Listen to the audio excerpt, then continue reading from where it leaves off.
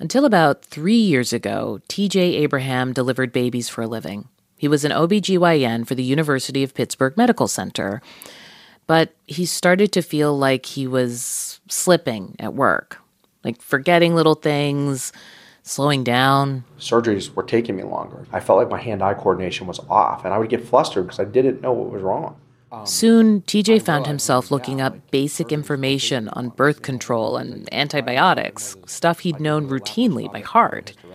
At one point, he began blanking out during important conversations, including surgical consultations. That happened a couple times, to the point where patients were like, Dr. Abraham, are you okay? Oh, yeah, I'm fine, and shake it off. TJ could feel his personality shifting too. He was quick to anger, he started avoiding people. Maybe it was the pressure of a newborn baby at home, he thought.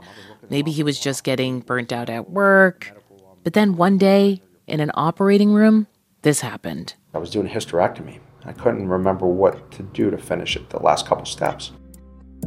And so I made up some excuse, told the nurses I think I had to go to the bathroom. I went out, got on my phone and looked it up because I couldn't remember what to do.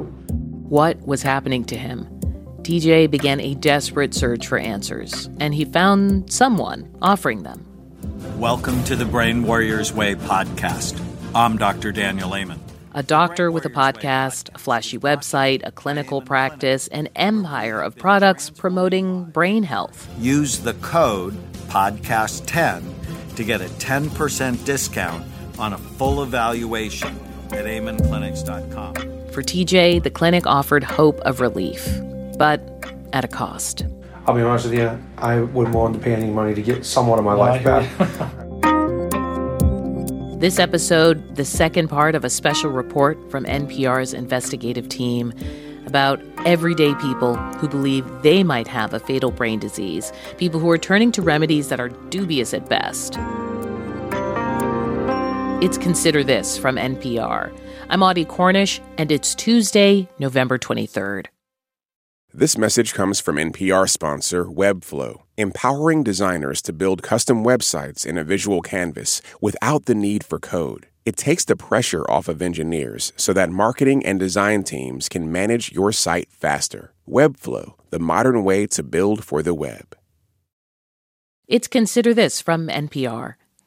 T.J. Abraham, the Pennsylvania OBGYN we just introduced to you, is part of a quiet population of people who are afraid they have CTE. That's the fatal brain disease that's been diagnosed in many former pro football and hockey players.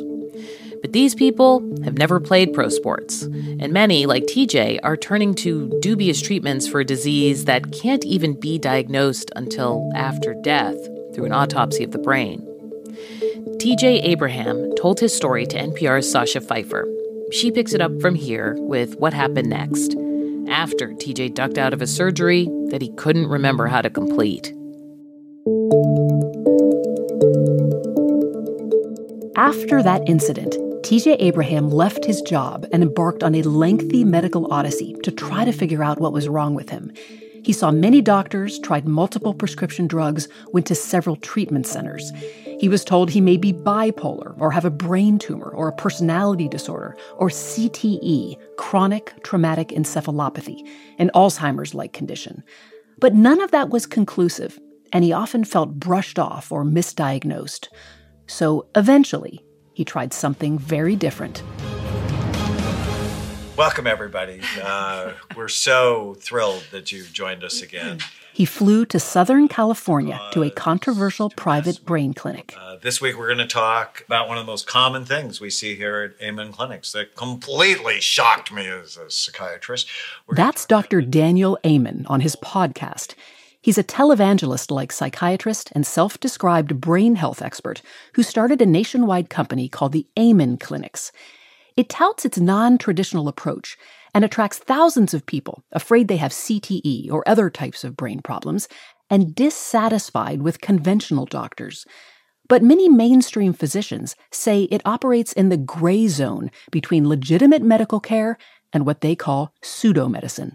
You're having a little bit of patchy decreased blood flow across your cortex, That's Amen Clinic's medical director, Dr. Robert Johnson, in summer 2018, showing TJ Abraham a scan of his brain. He says it shows low blood flow that could be related to his symptoms. Abraham taped his appointments so he could re-listen to them later, and he and Dr. Johnson gave NPR permission to air them. So one way you can think of temporal lobes is temper lobes. Okay. Right? So a lot of times this shows up as crankiness, irritability, Loss of patience, anger, impatience, low frustration tolerance. Okay. So this is a big factor, right? Okay. And this is really unusual for someone your age. Right. They talk about why Abraham, a man in his 40s, could have low blood flow in his brain. The kind of things that can cause these changes typically fall into 4 or 5 categories. One is head injury, right? No surprise, right? Correct. It's no surprise because CTE is believed to be caused by repeated head trauma, and Abraham has a history of that. He played Division I football at Duquesne University. He also played ice hockey, and he once had a bad fall that knocked him unconscious. Dr. Johnson tells him CTE can only be diagnosed through an autopsy, but his head injuries are probably a major cause of his problems. They talk about how Abraham could make his brain healthier. Are you on turmeric? No. Should I get on that? Yeah. Why don't we do that? We have one here that's really super pure. Okay. Dr. Johnson says the spice turmeric can be beneficial for the brain. It's sold relatively inexpensively at most grocery stores, but the Amen Clinic sells a 60-capsule bottle for about $45. He runs through a long list of other suggestions, from exercise and healthy eating to much less common treatments. You know what neurofeedback is? You know what TMS is? Transcranial magnetic stimulation. No. Meditation, prayer. There's an app I want you to try. There's some people using stem cells. We come back to that memory powder. Memory powder is a dietary supplement made by Amen's company and basically has the ingredients of a multivitamin.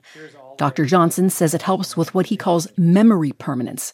It costs about $115 for roughly 6 ounces. I'll be honest with you, I wouldn't want to pay any money to get somewhat of my life back.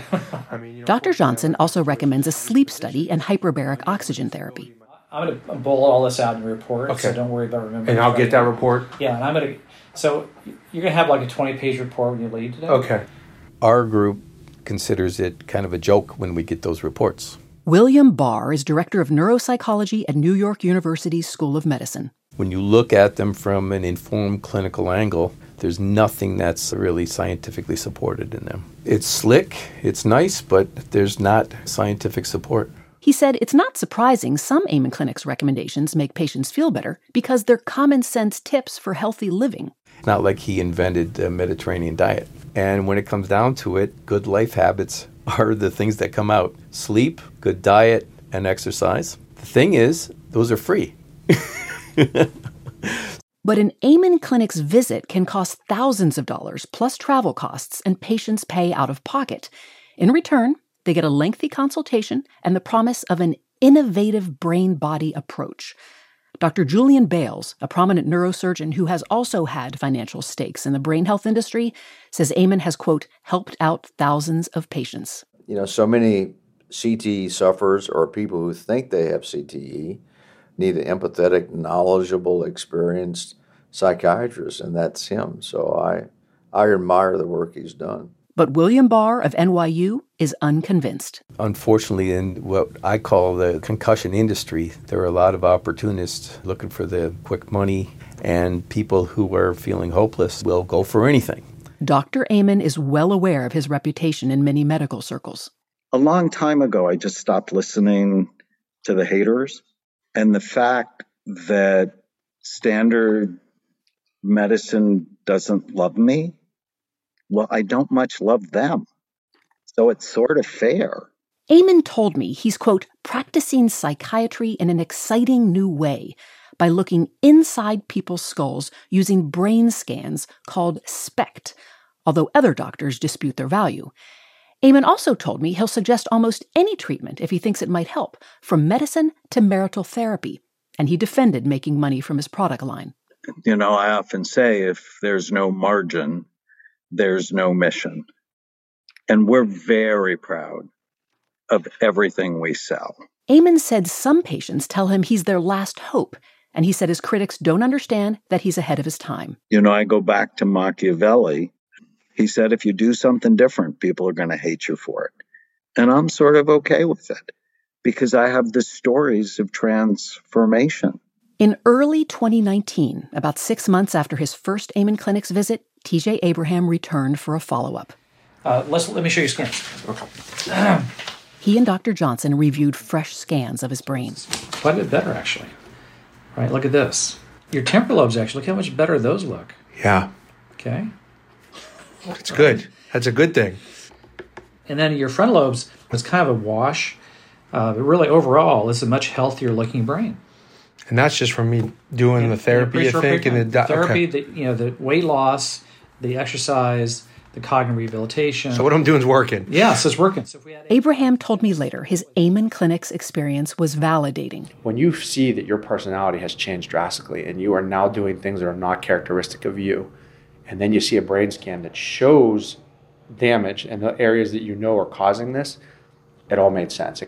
But Dr. Stephen Hyman, director of psychiatric research at the Broad Institute of MIT and Harvard, says these scans can be interpreted differently by different doctors and have little value in diagnosing or treating CTE.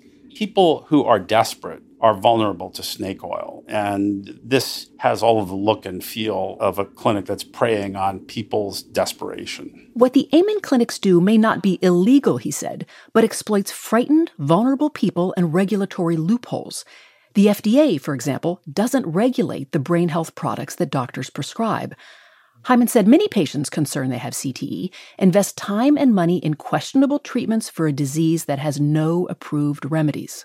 But equally as problematic is they're not getting diagnosed with potentially treatable, more common illnesses like depression that might be posing in their minds as CTE.